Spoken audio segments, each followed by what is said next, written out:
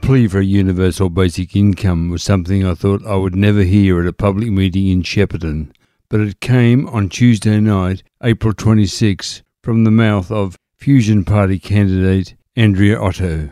Andrea, an accountant from Gunbower who works with the Swan Hill Rural City Council, was one of 9 candidates seeking election to the federal seat of Nicholls in the May 21 election. All 11 candidates had been invited to the forum, but only 9 accepted, or only 9 turned up. The forum had been organised by the Committee for Greater Shepparton.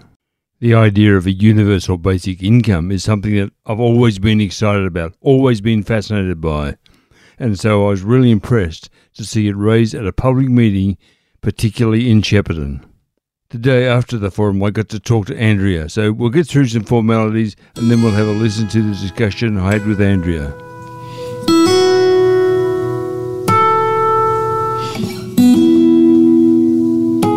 Welcome to this latest episode of Climate Conversations. I'm your host, Robert McLean, and I'm coming to you from Shepparton in Victoria, Australia, from the lands of the Yorta Yorta people. Yes, the stolen lands of the Yorta Yorta people, and I pay my respects to their elders, past, present and emerging. I've been involved with the practical side of the climate conversation since the early 2000s. That's attending lectures and reading whatever I could find. And although the public interest has broadened as the years have passed, it became apparent to me a few years ago that much more needed to be said, and it was important, terribly important, that we were making much more noise. Unsure of what to do to reach more people, I decided to try my hand, or should I say more correctly my voice, at podcasting. And what you're listening to now is the result of those efforts. There appeared to be a great silence about the climate crisis, and this podcast is an effort by me to increase the volume of my voice, and so help end that silence. Fortunately, it was not as silent as I had thought, as many other podcasters were beavering away and were attempting to alert the world to the climate crisis. And several months ago, I was found, so to speak, by Mark Spencer from the Climactic Collective. Music for this podcast comes courtesy of Music for a Warming World, a Melbourne-based group, and you'll find a link to that group in the episode notes. I trust you'll enjoy this episode, and if you do, please feel free to share it with your friends.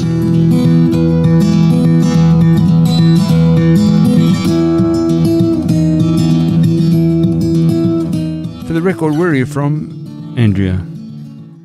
So I grew up on the Mornington Peninsula, and in my early 20s I moved up here, and I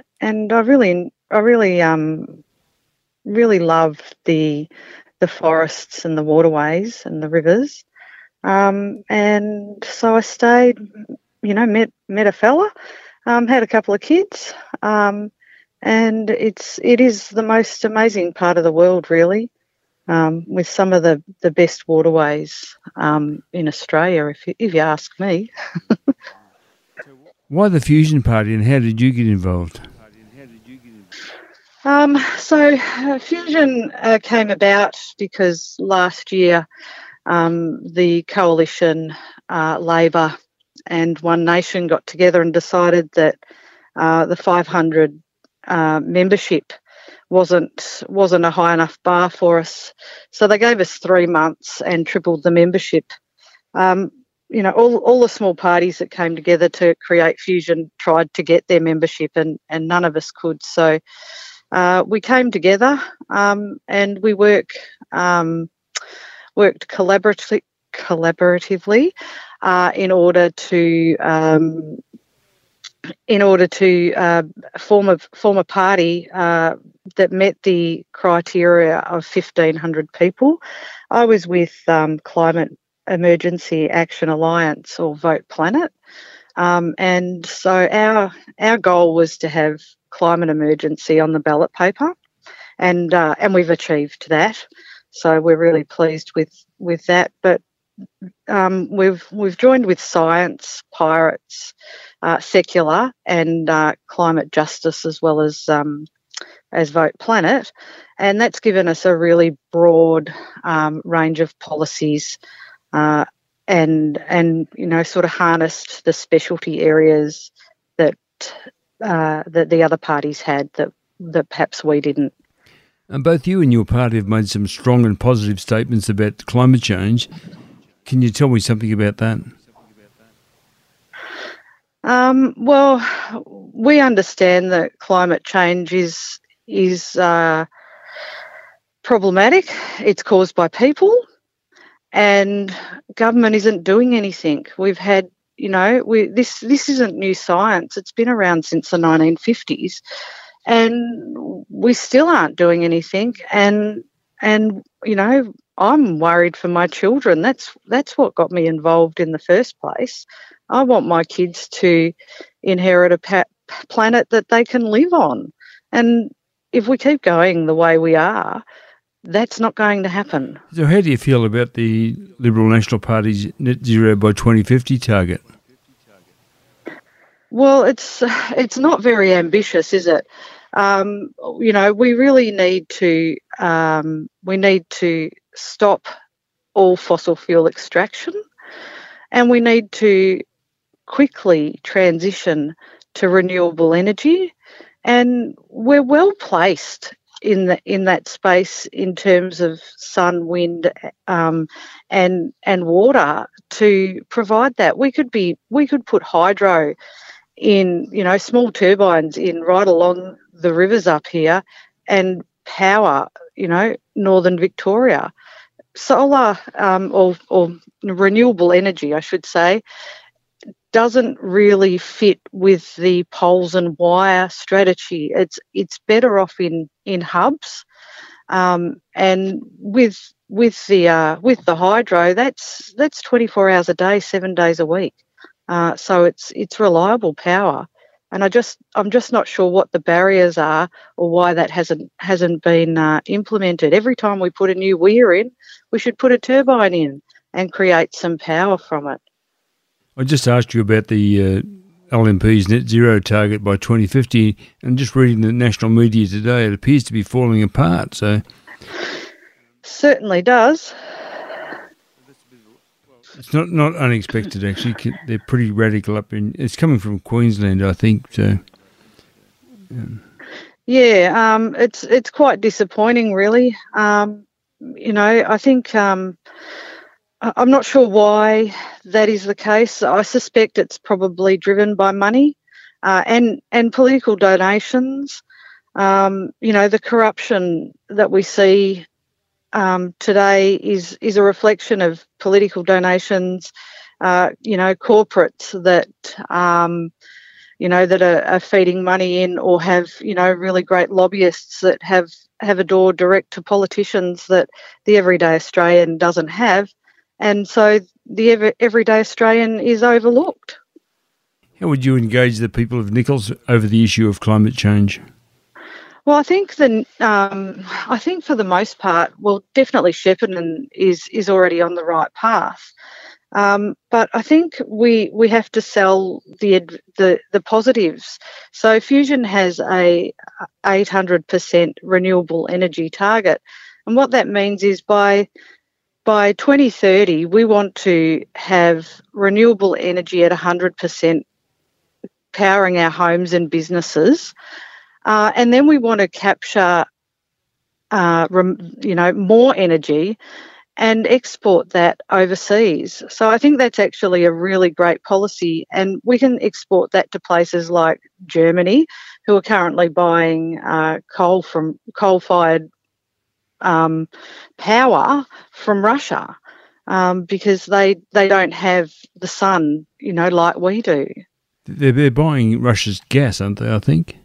Oh, yeah. Gas, yeah. Sorry, I think you're right, yeah. I think it's the gas. That's what they're concerned about, how they're going to get by without their gas. But Shepparton has declared a climate emergency. Would you like to see the federal government do that as well?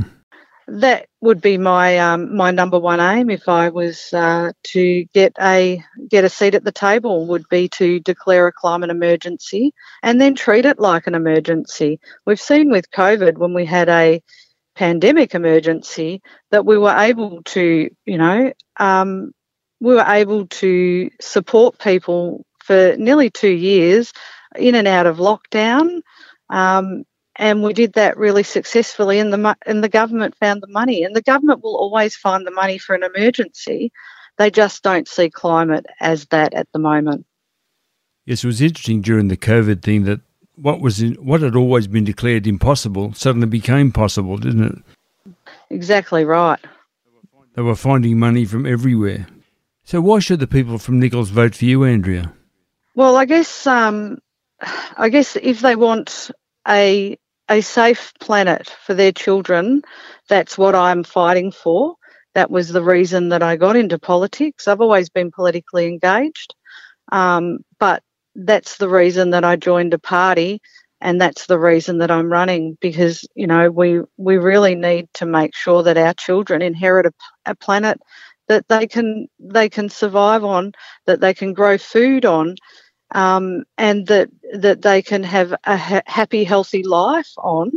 And I'm really concerned that with the way the current status quo has been, that, with either of the majors, to be honest, we're not going to get that, because it's not going to happen quickly enough. Andrew, is there something else you would like to say?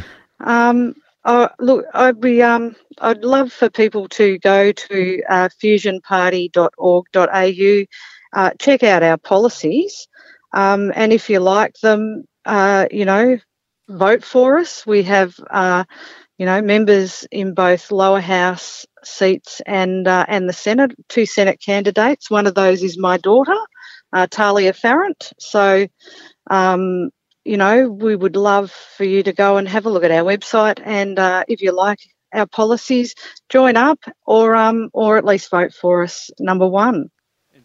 And people can hear you speak again tomorrow night at the La Trobe University in Shepparton? I'm hoping to be there. I haven't quite nailed that down yet with work. We're a bit busy at the moment, but I'm doing my damnedest to make sure I get there.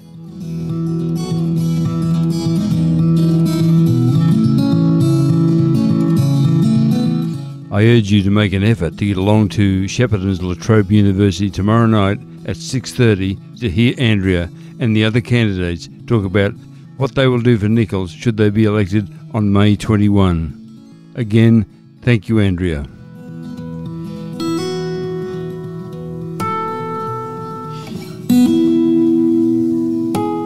Climate Conversations is published with the support of the Mark Spencer published Climactic Collective, and it's just one of more than 20 podcasts making up that collective. More about the collective and the associated podcasts can be found at climactic.fm.